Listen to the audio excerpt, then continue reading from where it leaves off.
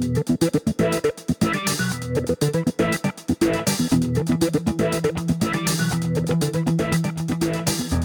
to Casting Light, the entertainment lighting podcast. We're talking about lighting, the people that do it, and how they do what they do. We're on the web at castinglightpodcast.com. We tweet at Podcasting Light, and you can find us on Facebook at Casting Light Podcast. This is our final episode of the season.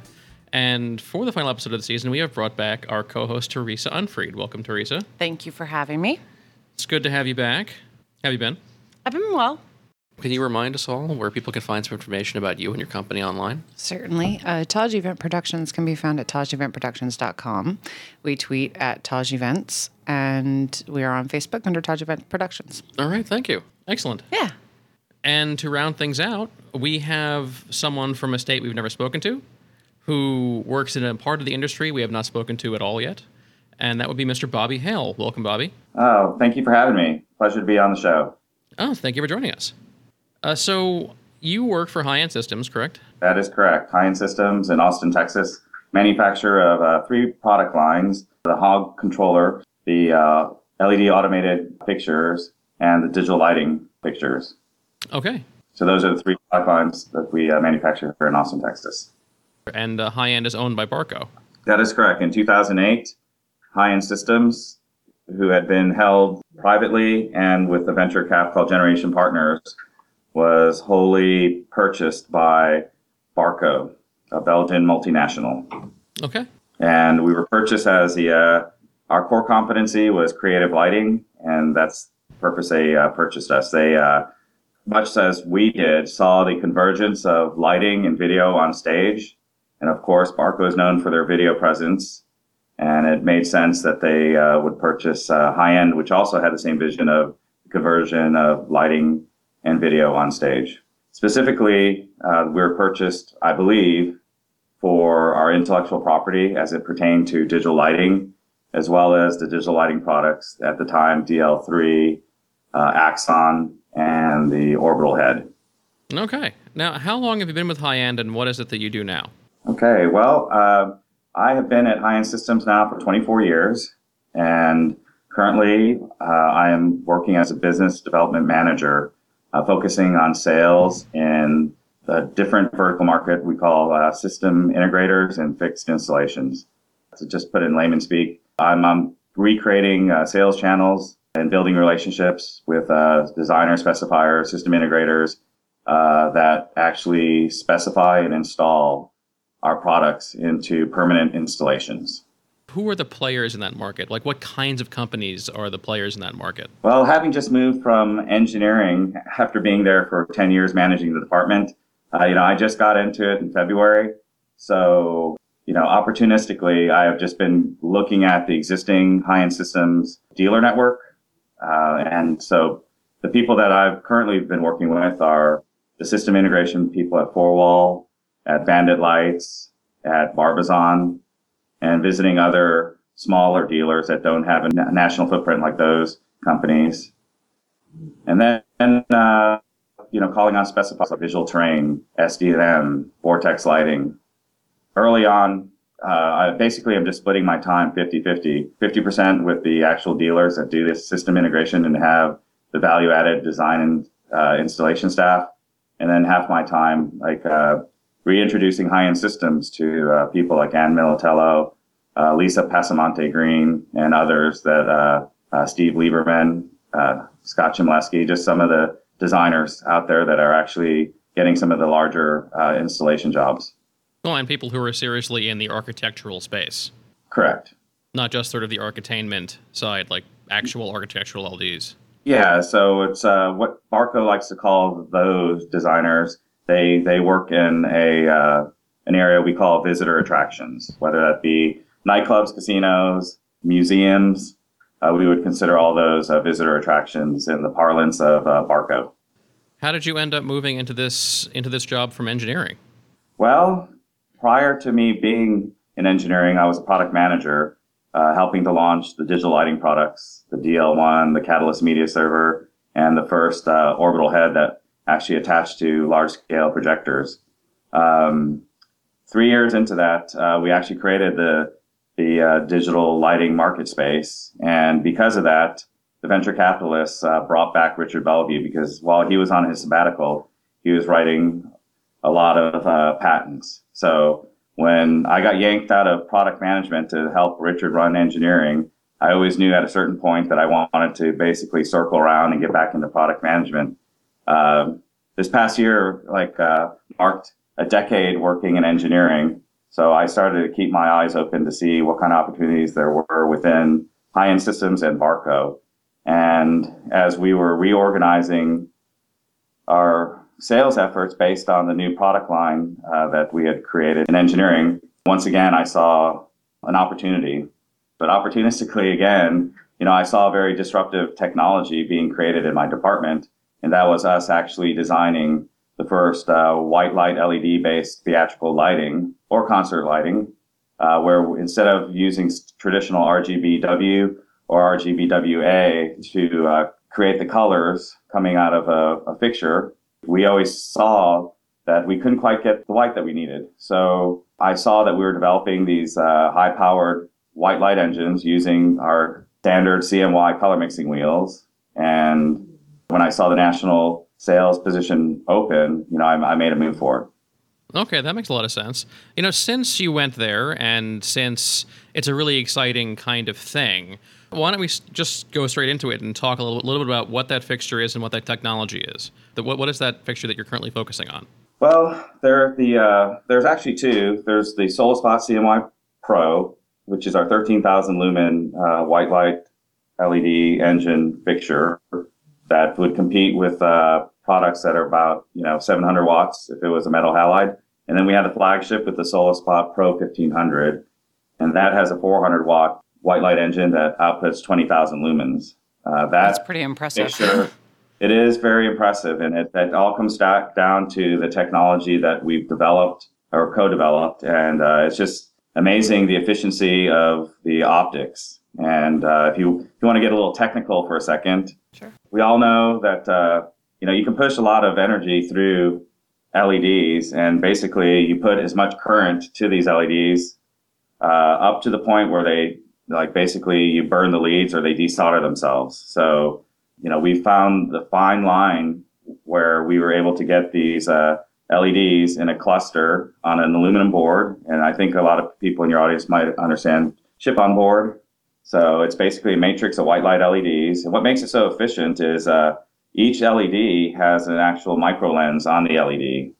And then after the micro lens, we have a lens array that basically collimates it even further. So we're getting an amazing amount of efficiency, whereas in a standard optical train, you have a lamp and you have a arc and you have a reflector that basically surrounds the arc, and you try to capture as much as that light and push it forward into coherent, congruent light moving forward into your collection optics. Well, our new white light LED engines, the LEDs are facing forward, and without getting too technical about the optics, basically, we have this chip on board, small LED. We have this lens array that focuses even more light. So we're getting a lot more light pushing forward versus being scattered and lost than in most traditional optical systems. More precision and more coherent light, I guess, is what you would say. Yeah, I guess that's a good word for it. Let's just get a comparison here. Let's say an XSpot versus the Pro 1500. What's the efficacy difference between the two? I want to say something like an XSpot probably has if we're lucky, 30%. That's probably a high number. We're pushing well over 60% with the white light LED. That's very impressive. Yeah. Yeah, it is. It's phenomenal. And, when I was seeing us develop this technology, at first, I didn't believe it. Coming from the digital lighting side, where I was a product manager, and I was seeing all the problems we're having with trying to get more and more light out of these projectors. And, you see the people like Sony, Barco, all these huge billion-dollar corporations with large research and development dollars actually having a problem with reducing the size of the projector and getting more light out. So when we started seeing some of the photometrics that we were playing with, it was quite astounding. And up until the point we actually released the product, when I was still showing it to some of our dealers, one time I was with Eric Beyer with Claire Solutions, and I was showing him the Pro 1500, and we were talking about it being a 400 watt light engine, and then we were just looking at this beam in the demo room, and it was just like, 20,000 lumens, 6,500 Kelvin, completely flat field. It was just astounding, and it just, I knew I made the right decision then when I was showing it to a customer, and he was just like dumbfounded, and I was like, wow, it can't be true.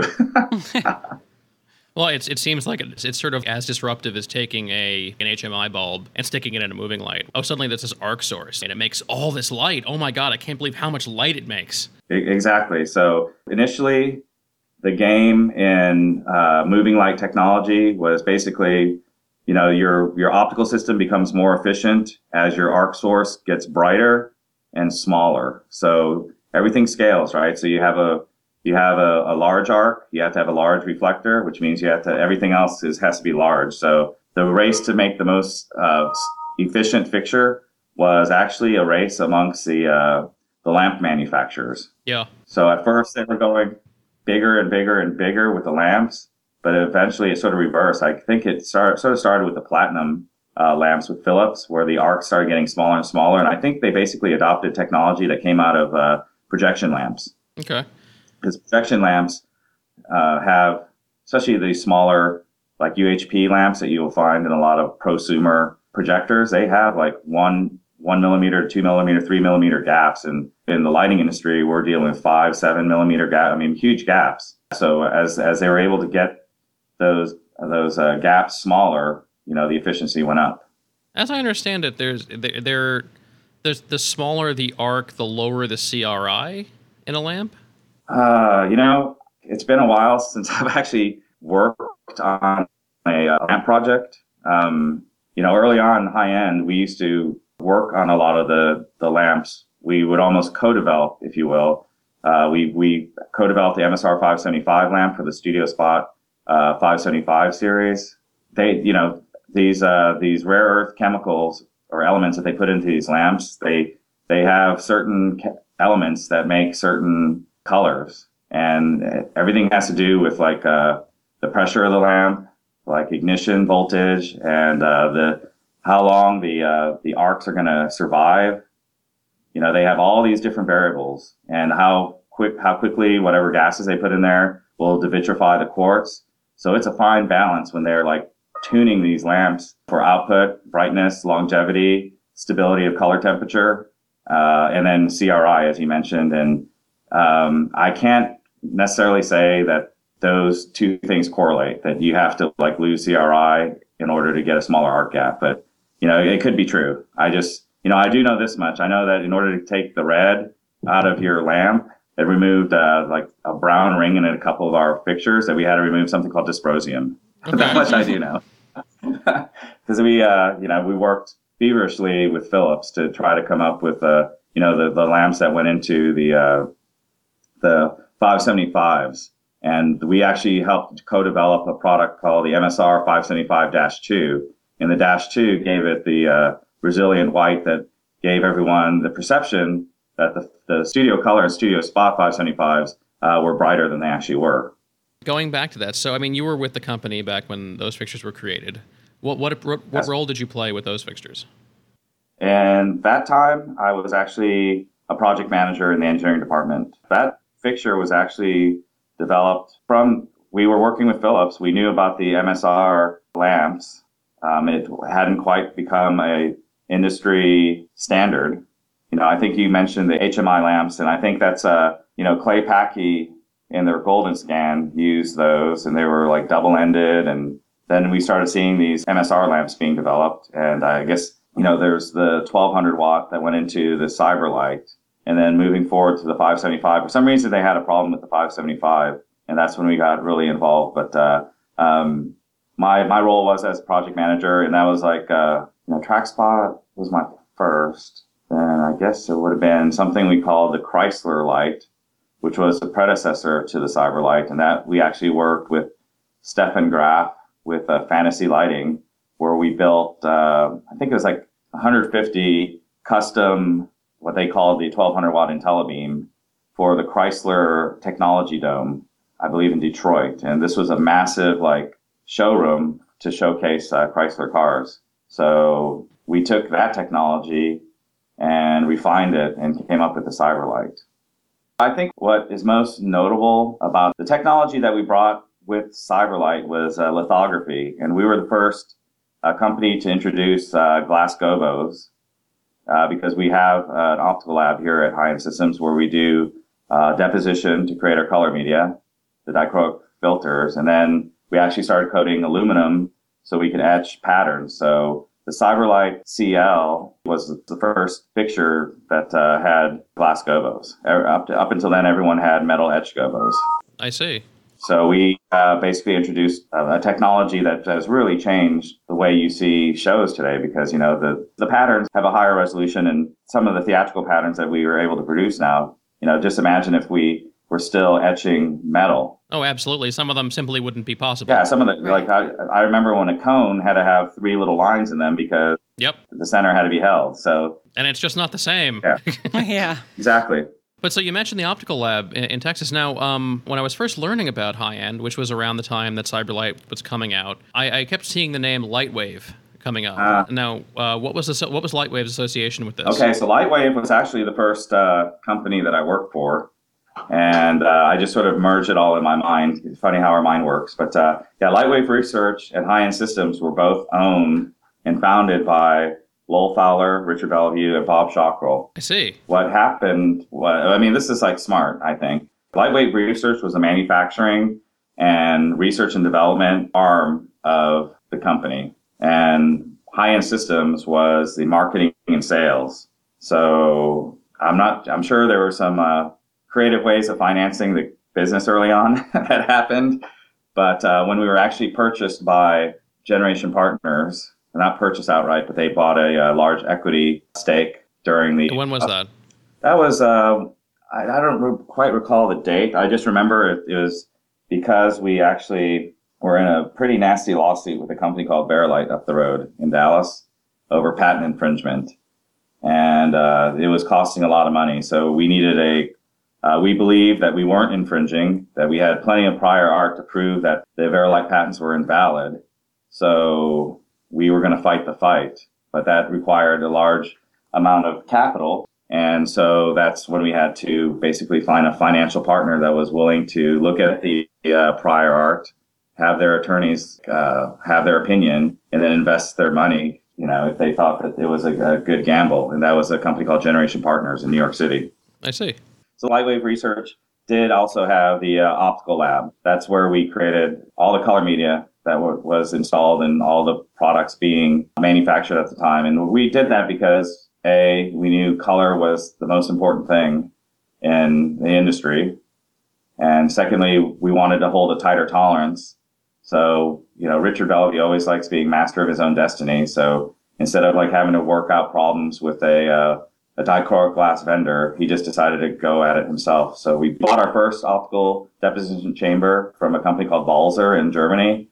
And subsequent to that, we built 3 of our own chambers. And today we still use those 3 chambers, and we coat 6 planets, 30 inches each with every run. So it's quite a phenomenal like story within itself that we were able to not only adopt this technology, but design our own optical deposition chambers that rival those being built by other semiconductor type companies. Well, there is something to be said for, you know, if we're going to need this product for the next 30 years, let's not outsource. Let's figure out a way to do it ourselves. Oh, absolutely. In Austin, Texas, we were very keen on being very vertical. So at one point in time, when High End was the biggest back in the 90s, we had our own metal fabrication facility, as well as, you know, optical depositions. We had our glass, we had our sheet metal. The only things we farmed out at that time were printed circuit boards, optics, and some of the die-cast parts. I see. But so, you know, the moving mirror market was only going to last so long, and then you guys brought out the moving heads. Correct. And suddenly we were confronted with Studio Color, Studio Spot, and those hung on for a pretty long time. Yeah, they're very well-designed products, and the stepper motors we use in our products, you know, they they're built to do millions of cycles in copiers and printers. So they will last quite a long time. It's like, I'm not so sure that even some of the older studio colors that are still out there have reached 1 million moves, if you think about it. So yes, Studio Color, Studio Spot, Cyberlight, I still see them. They're great fixtures, but they waste energy and consume too much electricity. And there's a lot of like ecologically, a lot of negative things as far as like the lamps. Those lamps have a lot of nasty things in them. You know, they are full of mercury. They have something called Krypton 85, which is a radioactive element. If everyone breaks around you, don't inhale. Oh my gosh. Hold your breath so you can get out of the room. So yeah, those like, it's no mistake that when these things ignite, that there's a little small explosion. You know, it's like all these like this mercury, Krypton 85, it's a big chemical reaction happening, similar to what happens on the sun. Josh Boakes, the father of the MSR lamp, like he figured out a way of like, you know, recreating that 5600 Kelvin light that comes from the sun. But unfortunately it has a lot of like really hazardous materials in it. So I'm thinking that this white light LED technology is something that first the early adopters are going to embrace because it's like great technology, but eventually it's probably going to be legislated that we're not going to be able to have these metal halide lamps anymore because we don't want these in our landfills. And oh, by the way, we don't want you consuming 15 to 1600 watts of energy to get 20,000 lumens when you can have it for 560 watts. So I just really think that, high-end systems, we're on the right track as far as providing you as a creative designers the tools that you expect to have. You know, we still give you the colors, everything that you have with a normal metal halide fixture, you can now have with the white light LED fixture. So you're not having to compromise anywhere. You still have the same colors and output. You'll get no argument from me there. It's definitely impressive to me that the color temperature of the fixture is what it is, that the field is flat. I mean, especially, we talked about Cyberlight for a minute there. Cyberlight had an extremely peaked field, which is great for some things, but, generally I feel like, especially if you're lighting objects with fixtures, you want a flat field. And seeing this move to flat fields on moving lights has been awesome. What's the CRI on the 1500? It's close to 80. It's not quite. We haven't quite been able to achieve some of the CRI of some fixtures that are out there, but that will come with technology and over time. Okay, so we're at a place where maybe the CRI isn't where we want it to be yet. Although there are some fixtures on the market right now that have arc bulbs that I won't name that have CRIs that are similar to that, and some of them are from very mature manufacturers, which was kind of surprising. But so the field is very flat, the color temperature is great, and also the colors that one can make using the color filter system are what one would expect from a fixture that's to be used for concerts, but also to be used for theater. Correct. So, how is that sort of thing determined? How is the color package determined for that fixture or any fixture? How is the color temperature of the actual source determined for this fixture or any fixture? Well, I'd like to say that it's specified. We have to work within the constraints of what is available to us as far as like an LED source, and then work with our optical lab and using their capabilities, optimizing, or basically, I don't even say optimizing. It's everything is compromised in design. So you have to give a little bit of this to get a little bit of that. So everything in design is a compromise. So, obviously since we don't make our own LEDs, we have to look at what's on the market and use those with our optical deposition capabilities, try to fine tune the CMY to get the best colors we can obtain with the light source. So it's just an iterative process. And of course, we're always, CRI is always in the back of our mind, as well as, the perceived brightness of the fixture. So we will tend to, and I think most manufacturers do this, and it's not even the manufacturers as much as the lamp manufacturers. You're starting to see more lamps that are 7,000 Kelvin. They have more blue. It's a more blue-white because our eye perceives blue-white as being brighter than something that's, let's say 5,600 Kelvin with the same output. Because I've been in demos plenty of times when I used to actually sit in and watch the X-Spot being shot out against other fixtures. The beam was perceived to be less bright because we had warmer color temperature, and that was perceived to be less bright. Those are the type of discussions that we have with product management and engineering. So we always try to listen to what the creative people that use our products want to have. And then we have to balance that with basically the building blocks we have to design something that's functional as well as affordable. All right, that makes sense. Do you think you can walk us through the entire process of a new fixture from conception to shipment? I know you had talked a bit about, last time I saw you, about, you get a source, you start putting it on the optical rails, you start moving it around and seeing what it can do. Yeah, so the early days, it was like, wow, the dark ages of lighting, if you will. We had like optical rails, and this was even before we started working with ZMAX or like similar optical ray tracing CAD. That's what we have now. We have like these computers, and we take a source and we do a bunch of ray tracings, and we figure out what the optical train should be, and then you'll go mock it up and make sure you have to put your color wheels in, size your gobo wheels, basically take something that's ZMAX, and we mock up like an alpha just so we can see like where our light artifacts are going to be, like how much light we can actually push through. But going back to when I started, we would get a lamp and we'd put it on an open rail, and it'd just be like, like 50,000 lumens in open air. And we would, you had the choice of, do you want an elliptical reflector or do you want a parabolic reflector?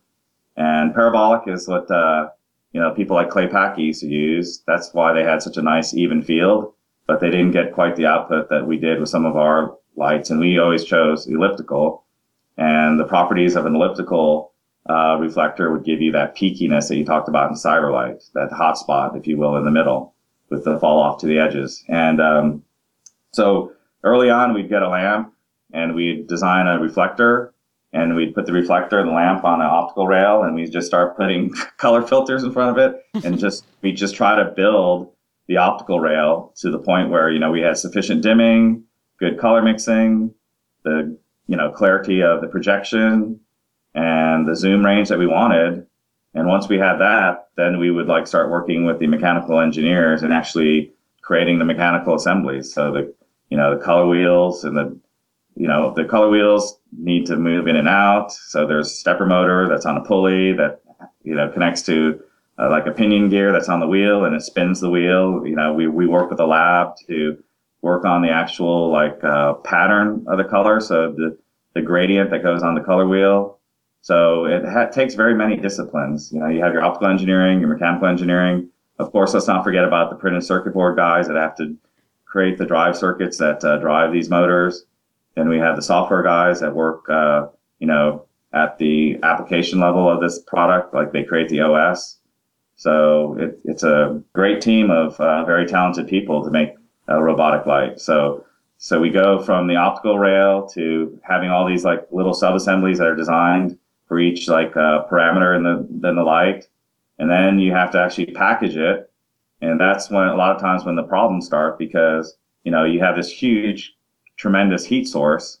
And one of the biggest arts in automated light fixture design, I believe, is the evacuation of all that heat. Because basically, you have this 1200 watt heater that wants to cook everything in the head, including your optics and your electronics. So, and you have to find out how to put a fan on it and how to keep it cool. Exactly. So all those things get tweaked until you have the final product that you think is going to be the final product. And you start throwing in a thermal chamber or humidity chamber, a fog chamber, and you start seeing all the problems that our end users will see in the world. Like, let's say it's an Xbot in Las Vegas doing a shed tour or whatever, they're going to reach 105 degrees. So that's like on the upper end, the max operating ambient temperature of that Xbot. But, we have to test that because our customers are going to see that, and then they won't appreciate the light turning off. Probably not. So, that's like all the old school. The new school is this white light LED, and it's super efficient and doesn't have IR and doesn't have UV coming out of it, and it's super cool. And because of that, the Pro 1500 and the SolarSpot CMY Pro are virtually, I don't want to say silent, but they're very quiet. And recently we did a shootout up in Seattle at an opera house. And of course, the folks at the Opera House, they had a sound meter with them, and they went from fixture to fixture to fixture. When they got to our Pro 1500, they had to keep on resetting it because they couldn't get a reading because there was more background ambient noise from their HVAC on the stage than they could read standing next to the fixture. So I thought that was a big compliment from the sound meter. Most Totally. definitely. I mean, also, I've done theatricals in spaces where the fixtures are just placed so close to the audience that the decision was made, well, the entire rig has to be VL1000 AS because the rig has to be silent. We can't bring anything else in because nothing else is silent, like that is silent. Yep. And it's been strange that people have just sort of grown to accept the amount of noise that lighting rigs produce now. And do you think fixtures like the Pro 1500 are going to start shifting that back towards, no, they shouldn't be making this much noise. You shouldn't hear the sound of, like 30 moving lights shouldn't be audible to the level that they're audible now, even from 60 feet away. If you look at like theater and opera, they are very sensitive in some situations, I guess, depending on the genre of the theater. And I think, the fact that we've sold the Pro 1500 to the Vienna Opera House, the Berg Theater in Vienna, the Opera Zurich in Switzerland, these are very conservative, old school lighting guys and old school theater operators, the Berg being the second oldest theater in Europe. And they're very conservative. And, we've sold units to those. So as soon as they saw the light and how quiet it was, as well as the feature set with framing, we instantly sold product. So. Well, it's very important to that industry. I mean, the whole thing with live, you can't edit it out. You can't do anything about it. It is really important to the audience members to not be pulled out of whatever's happening on stage. So, I mean, that's a great thing to have. Well, yeah, and the big difference between musical and opera is that in musical they're mic'd, but they're not in opera. No. Voices are very, very powerful, but you don't want to start adding things into the room that are going to add this low-level white noise hum for convenience, essentially. That is going to negatively impact the audience's experience. Yes. So to your point, I think over time, now people are dealing with the noise and they're hanging pictures further away from the stage and doing things to try to like compensate for the noise of the pictures. I think the pictures of tomorrow are going to get closer to the set and actually maybe even be part of the set. Who knows? That's what we're hoping anyway. Oh, I agree with that. I would love that. Yeah. So there's also a wash light in the line, right? Yes, it'll be a solo wash. And because, designing and innovating is always a learning experience. We thought, oh, you know what? We're just going to take this Pro 1500 400 watt engine and we're just going to slap it into a wash fixture and we'll have a sister unit in like 3 months. Well, it didn't happen to work that way. This light engine just didn't want to work well in a wash light, and that was counterintuitive to us. And so we had to go back and redesign the light engine, and we actually it is now a 600 watt engine in the wash light. So, but it will put out 30,000 lumens, and we'll have CMY color mixing, have a fixed color wheel, have a beam wheel, and have shutters. So it's going to be a fully featured white light, 30,000 lumen wash light. But it won't come out until September because of what I mentioned that because you have to change things. We had to move things around. Yeah, we had to innovate again because our spotlight engine wouldn't work in a wash. Now you said shutters. You mean they would act like barn doors? Yes, internal. Oh wow. Yes. So yeah, we're going for it all this time, Jason. It's like our conversation was high-end systems sort of vacated the automated lighting space. We knew when we were coming back that we had to be have innovation. B, we had to be priced right, and of course, we always strive for quality. So I believe both the Pro 1500 and when you see the Pro Wash light, I'll call it the Solo Wash. I think people are going to be impressed, and we're hoping that people realize that High-End Systems is back as a lighting manufacturer. It's a pretty impressive thing to come back with. Well, it's definitely an impressive set of fixtures to sort of make that statement with. What sort of drove the vacation of the of that segment of the market? Well, it always comes down to finances sometimes, doesn't Mm-hmm. it? Yes, Yeah. it does. And, in 2008, well, some would even argue even before 2008, we started designing things that were basically designed for, one vertical, rock and roll. And we Yeah. came out with products like Shogun and Shogun 2.5 and Showbeam and then Showpick. So we had a lot of like very big specialty products is how they were referred to us by our dealers. And we sort of alienated a lot of our user base and dealers. So we got that feedback. Well, subsequently, we were bought by Barco, and there was a big credit crunch in 2008. Although High End was very profitable when we were purchased, when you were part of a big company, when people decide that, hey, there's a credit crunch going on, the economy is like pulling back, you make adjustments throughout the company, regardless of your profitability sometimes. So at that time, we had a choice, and we decided to continue on with development in digital lighting and to come out with the DL3, with the XP200, continue to invest in what you guys didn't know about yet, which was Hog4. Yeah. And so we put a tremendous amount of money. People actually were wondering what is going on with High End. They thought that because of the Barco purchase that we had lost our way. What they didn't know was, upstairs we had a massive amount of programmers creating the all-new Hog4 operating system, which is a tremendous amount of code, millions and millions of lines of code.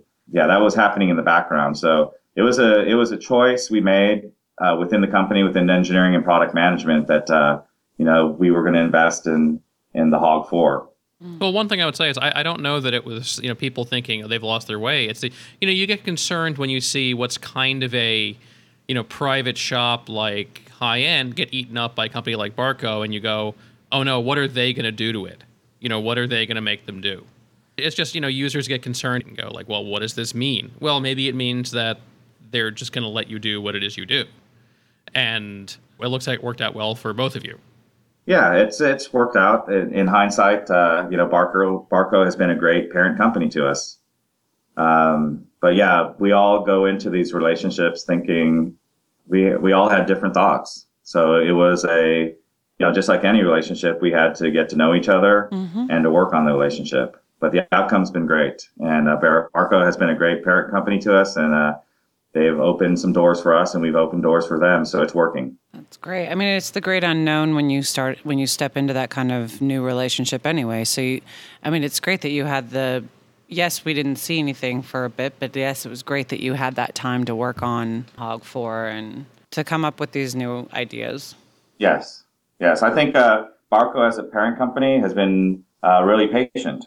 It's like they're not a software company, they are now. But when they bought us, they were a projector company that had medical imaging, and they had a defense division. They were all about hardware.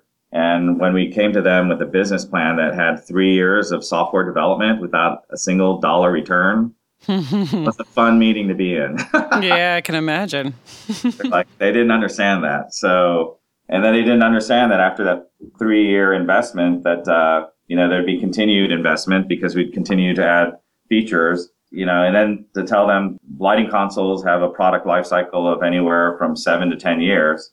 That's a pretty long life cycle for anybody other than potentially some of my colleagues in defense that sold display panels to like helicopters. Those type of life cycles, you don't see that in projection. You don't see a projector that's sold for 7 years. Yeah, Right. seriously. You maybe 18 months, 2 years if you're lucky. So we came to the table with a 3-year plan, but a 10-year product life cycle. So, 13 years. Someone goes to kindergarten and graduates, and that's the life of the development and the life cycle. They just looked at us like, are these guys crazy?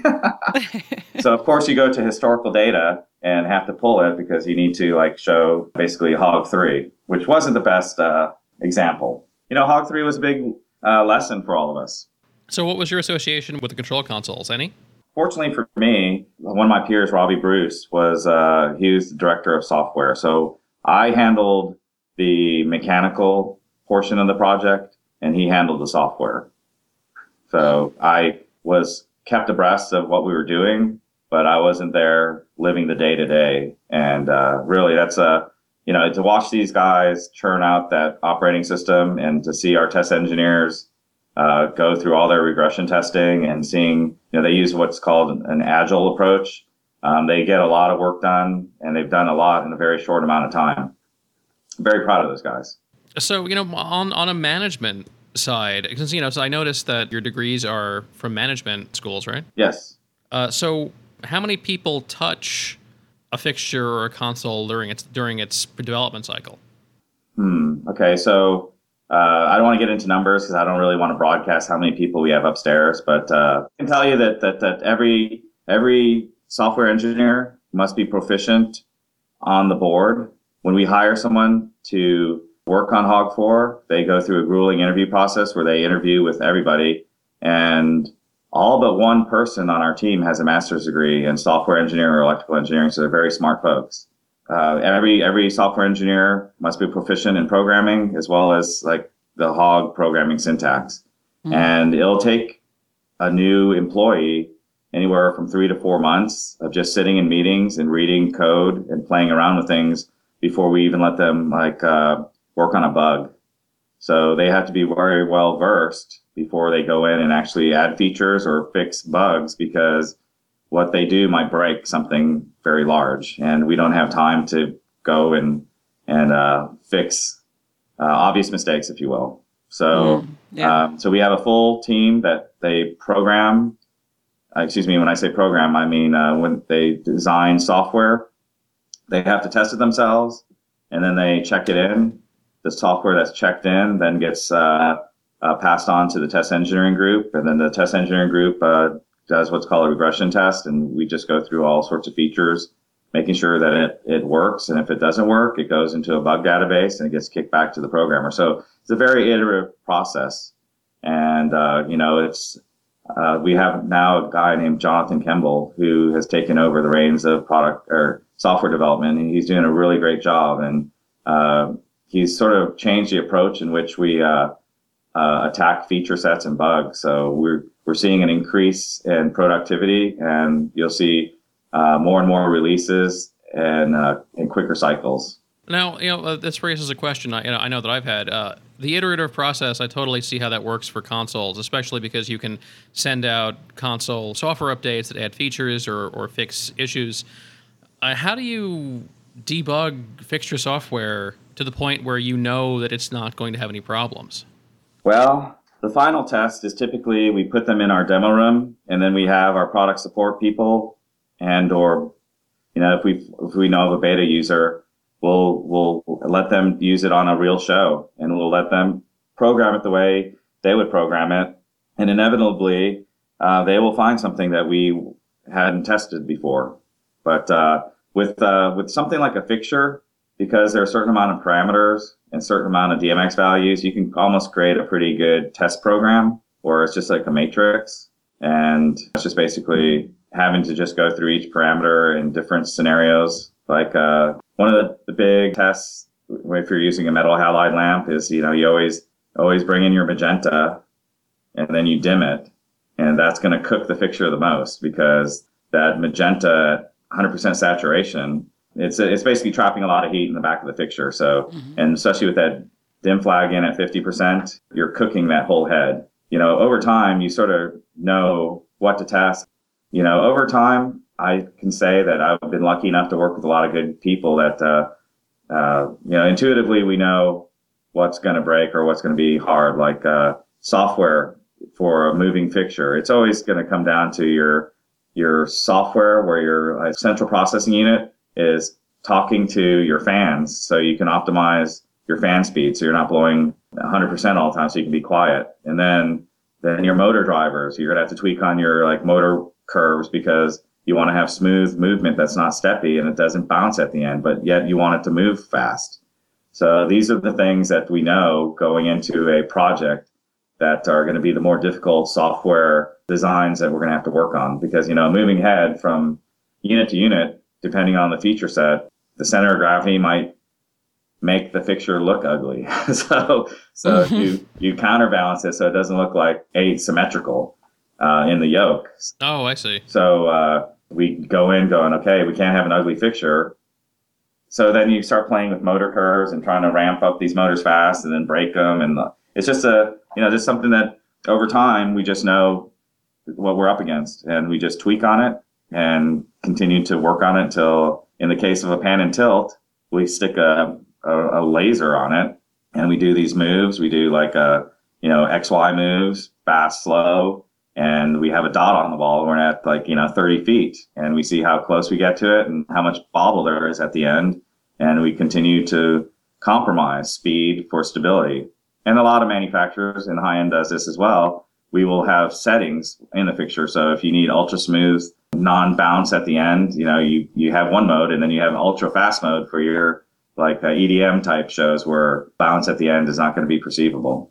Let's talk about you. How did you, so you went to management school, you went for bachelor's and master's. How did you fall into working with high end and working on lighting? Well, it's a funny story. I was going to the University of Texas, and I was a bartender, and I used to do lights at a club downtown. And when I was growing up, I was a lifeguard because that was the highest paying job you could have as a teenager, because they trusted you with people's lives. So my junior year, I just looked at my resume and I was like, wow, I'm about to have a business degree. They're going to look at my resume and it's going to say lifeguard, bartender, waiter, and, lighting operator. And so I looked at an IntelliBeam 700, and at the bottom of it, it said Lightwave Research, Austin, Texas. So back then, before we had the internet, I actually picked up a phone book and found Lightwave Research, and it was not too far away from the University of Texas. And I was like, well, these people actually manufacture this product, so they must have office space. And I also befriended a gentleman who was actually getting paid to program these IntelliBeams, because back then we just had an LCD controller and we would just push presets, right? But there was actually you had to record them first. Yeah, exactly. Well, the gentleman who came in to record them, because I got to befriend, and so anyway, he was a graphic artist that worked for a propaganda magazine called Show Technology, which was put out by High End Systems. So when I decided that I needed to grow up a little bit and get some office experience, I called Lightwave Research and worked with this friend, and basically was probably just a real pain and persistent, and my tenacity paid off with a job at Lightwave Research. And about 3 months into it, I was working as an inside salesperson in High End Systems, working for Bob Schockrell, who's now with Robe, and before that he was with Fairlight. And Richard Bellevue came to me one day, as he would with any new employee, and he basically challenged me to do a project for him. I did the project for him, and he, I guess, liked my work. And one Friday afternoon, he came to me and said, "Hey, come here. Let's step into this office." And he, basically point blank asked me, "Would you like to make more money?" And I just looked at him and said, "Well, I guess that's that's sort of the purpose of employment. Yes, I would like to make more money." And he described this position in engineering where I would be following up on projects that he would start. So I looked at Richard and I said, "Well, thank you. I'd like to have the weekend to think about this." And he just looked at me and said, "No, you accepted the job when you said you wanted to make more money." So I was basically drafted into engineering. Oh my gosh. And my aspirations were to be, a high-end salesperson. And that was trumped by Richard taking me to engineering. And the rest is basically history. I worked in engineering for Richard until, he had his sabbatical. I, put that in quotations because the venture capitalists kicked him out because they thought that he was too difficult to manage.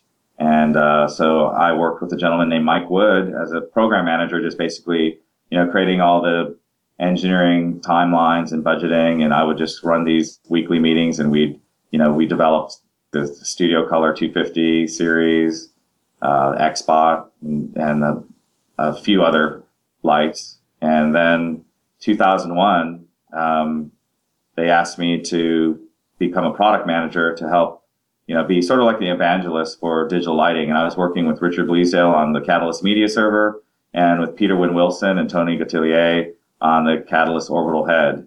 And those were the two big digital lighting products that I helped launch as a product manager. And subsequently to that, we launched DL1, DL2. And then now I'm backtracking because that's when Richard Bellevue came back to the office. So it's been a great ride.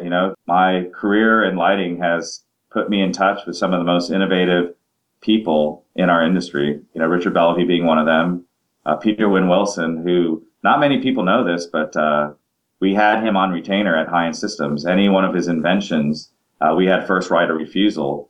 And he came to us back in the late 90s. Actually, let's see, that would have been 2000 with a product he called Wow. And even though we had him under retainer, he still made us all sign NDAs. And we went into this private room and he pulled out this thing that looked like a lightsaber. And we're like, what's that? And he goes, I call this Wow. And that was the first VersaTube. Oh gosh. And we passed on it because we were so busy launching digital lighting.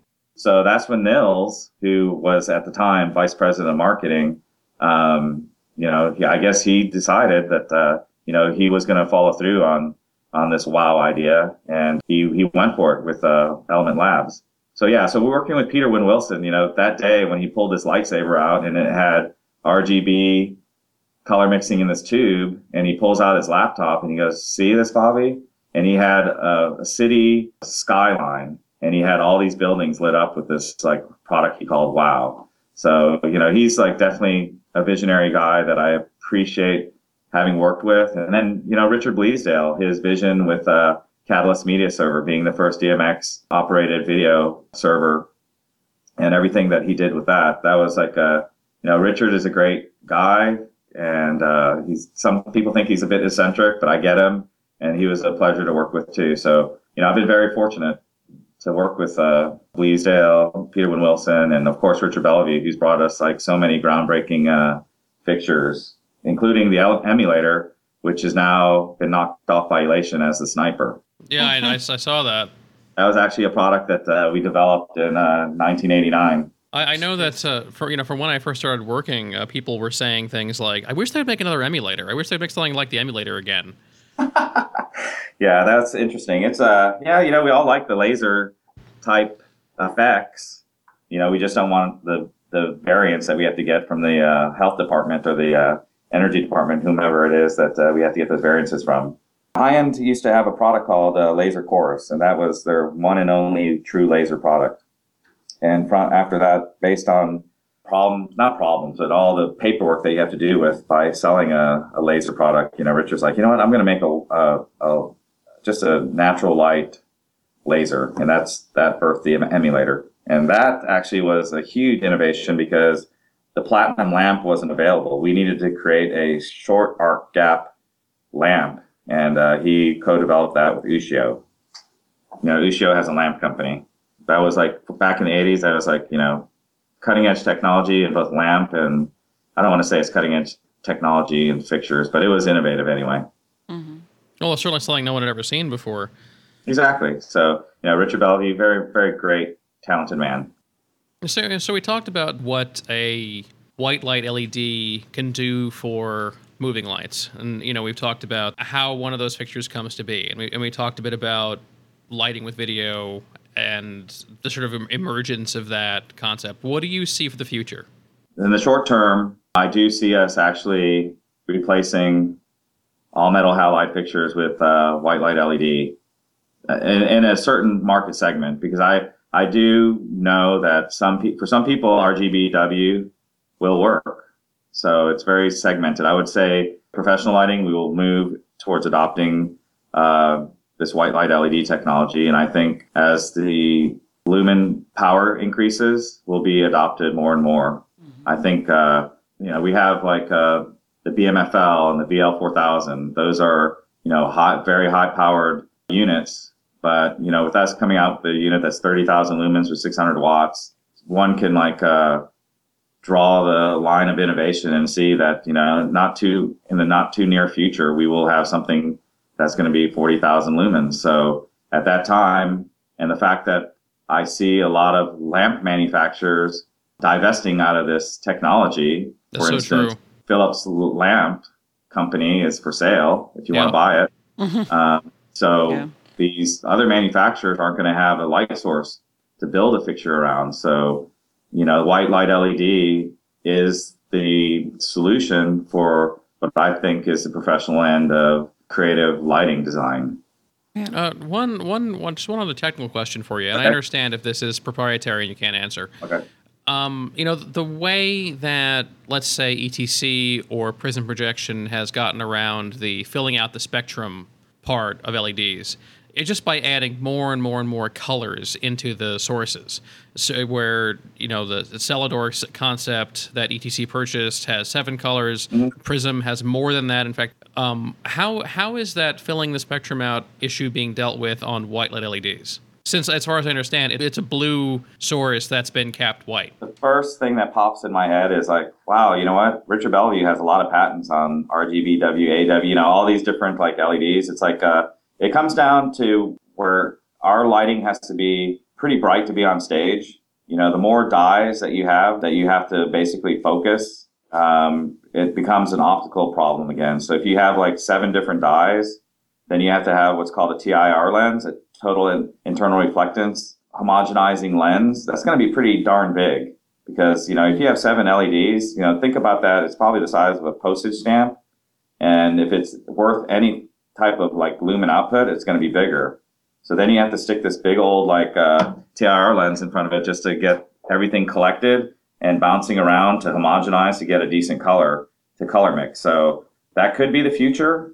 It's just physically too large of a technology. I mean, it's too large right now, the way we would deploy it. And I think it could be quite expensive as well. And the head would be huge. For us to get 20,000 lumens out of something that has RGB, WA, and all these other different colors to fill out that color spectrum, it would just be too big of a head right now and too expensive. As soon as we can scale it down and get the power up, I mean, that's always the thing, right? Lighting designers have always told us, make it smaller, faster, brighter. Yeah. Well, the same goes to, the guys upstairs, especially Richard Bellevue. It's just because we're on this white light LED innovation right now doesn't mean we're not continuing to look at other things. And like I said, we thought that we would be getting rid of color wheels and that we would be doing nothing, but we have patents on 7, 8 color LED engines. And, we thought that was the future. It just isn't. The technology is not here today. So we've taken a slight detour. No, I get it. Doesn't mean that, we're not going to look at it in the future. We intend to continue to innovate and be leaders. Well, sure. As technology changes and as things change, we obviously will always, who knew that we could get so small and so bright with things that we're finally getting to now? Yeah, and here's the other thing, Jason. Let's not kid ourselves. The light industry, as far as like LED color mixing, is very small. To get a die manufacturer to build something for us, where they want to see 1 million units, it's hard for us to do a business case and say, yes, make me this unobtainium, perfect RGB, WA, Y, whatever, CMY die. But, there's a capital investment that goes into it. And then what market is going to buy a lot of it? Because, lighting in itself is still just $1 billion industry. And that includes controllers. The moving light, as reported by ESTA, is like, I think 700 million globally, and that includes all the Chinese little knockoff things. So it's not very big. So then if you say that the tip of what we like to say in Barco is the pyramid, the tip of the pyramid is where all the professional lighting is. It's a smaller total available market. And then within that, you want to like deploy this brand new high dollar LED that you have to buy X amount of to make it viable for the semiconductor company to make. It's like the math doesn't work on the manufacturer side of the LED. Yeah. If they're concentrating all their efforts into white LEDs because they're used architecturally and there's like that industry is huge, Seriously. Mm-hmm. Yeah. So that's where all the development is going right now. And that's why we're like, why are we swimming against the stream? Why don't we just adopt this white light technology where all these companies are making it brighter and, the CRI is going to be getting better. Everything they're working on trying to make the better LED. All these companies just racing towards it, and they've got bigger R&D budgets than we do. All right. I think we're winding down here. Teresa, do you have any thoughts that you have anything you want to get out? I don't. This has been very interesting, though. Bobby, do you have anything that you want to hit? Anything you want to tell us about? No, I just want to let you know that I very much enjoyed our conversation. Too bad we're not having coffee together. Oh, well. But you know what? I'll look you up next time I'm in the city. Hopefully you'll have time and we can go have a cocktail or something. All right. If people want to see the Solo Spot Pro 1500 in person, what should they do? They should email me at bobby.hale@barco.com and we can start a dialogue. Well, I'll either come visit you personally or one of our fine high-end systems dealers can give you a demo presentation. Okay. And what's the current scorecard? What shows do you have them out on right now? The most notable would be Imagine Dragons. We have 50 that just went out. And there's more in Europe at this time. Some bands that I didn't really recognize. But, it's funny that right now we're having the greatest success on the European continent. And we only started shipping in January of this year. So we're, just 6 months into people seeing the fixture, asking questions. Naturally, they want to feel comfortable with high-end systems again. And that's part of what I'm trying to do is basically recreate relationships and sales channels for this product. And it's not too tough a job to do because it is a nice fixture. All right, Bobby. Thanks very, very much for your time. Yeah, thank you. And it was nice to meet you, Teresa. It was nice to meet you as well. I'll be in the city again in the near future, so let's not be strangers. Well, so thanks very much for joining us, Bobby. Thank you, sir. Have a good evening. Thanks for listening to the final Casting Light podcast of the first season. We'll be back on September 1st with more talk about lighting, the people that do it, and how they do what they do. Thanks to our guest, Bobby Hale of High End Systems. You can visit them on the web at highend.com, and you'll find both information about their new fixture, the Pro 1500 Spot, and about how to contact Bobby Hale directly there. Thanks to my co-host, Teresa Unfried of Taj Event Productions. You can visit them on the web at tajeventproductions.com. The Casting Light Podcast is a production of Casting Light Incorporated. Visit us on the web at castinglightpodcast.com, on Twitter at podcastinglight, and on Facebook at Casting Light Podcast. I'm your host, Jason Marin. Thanks for downloading, thanks for listening, and have a good show.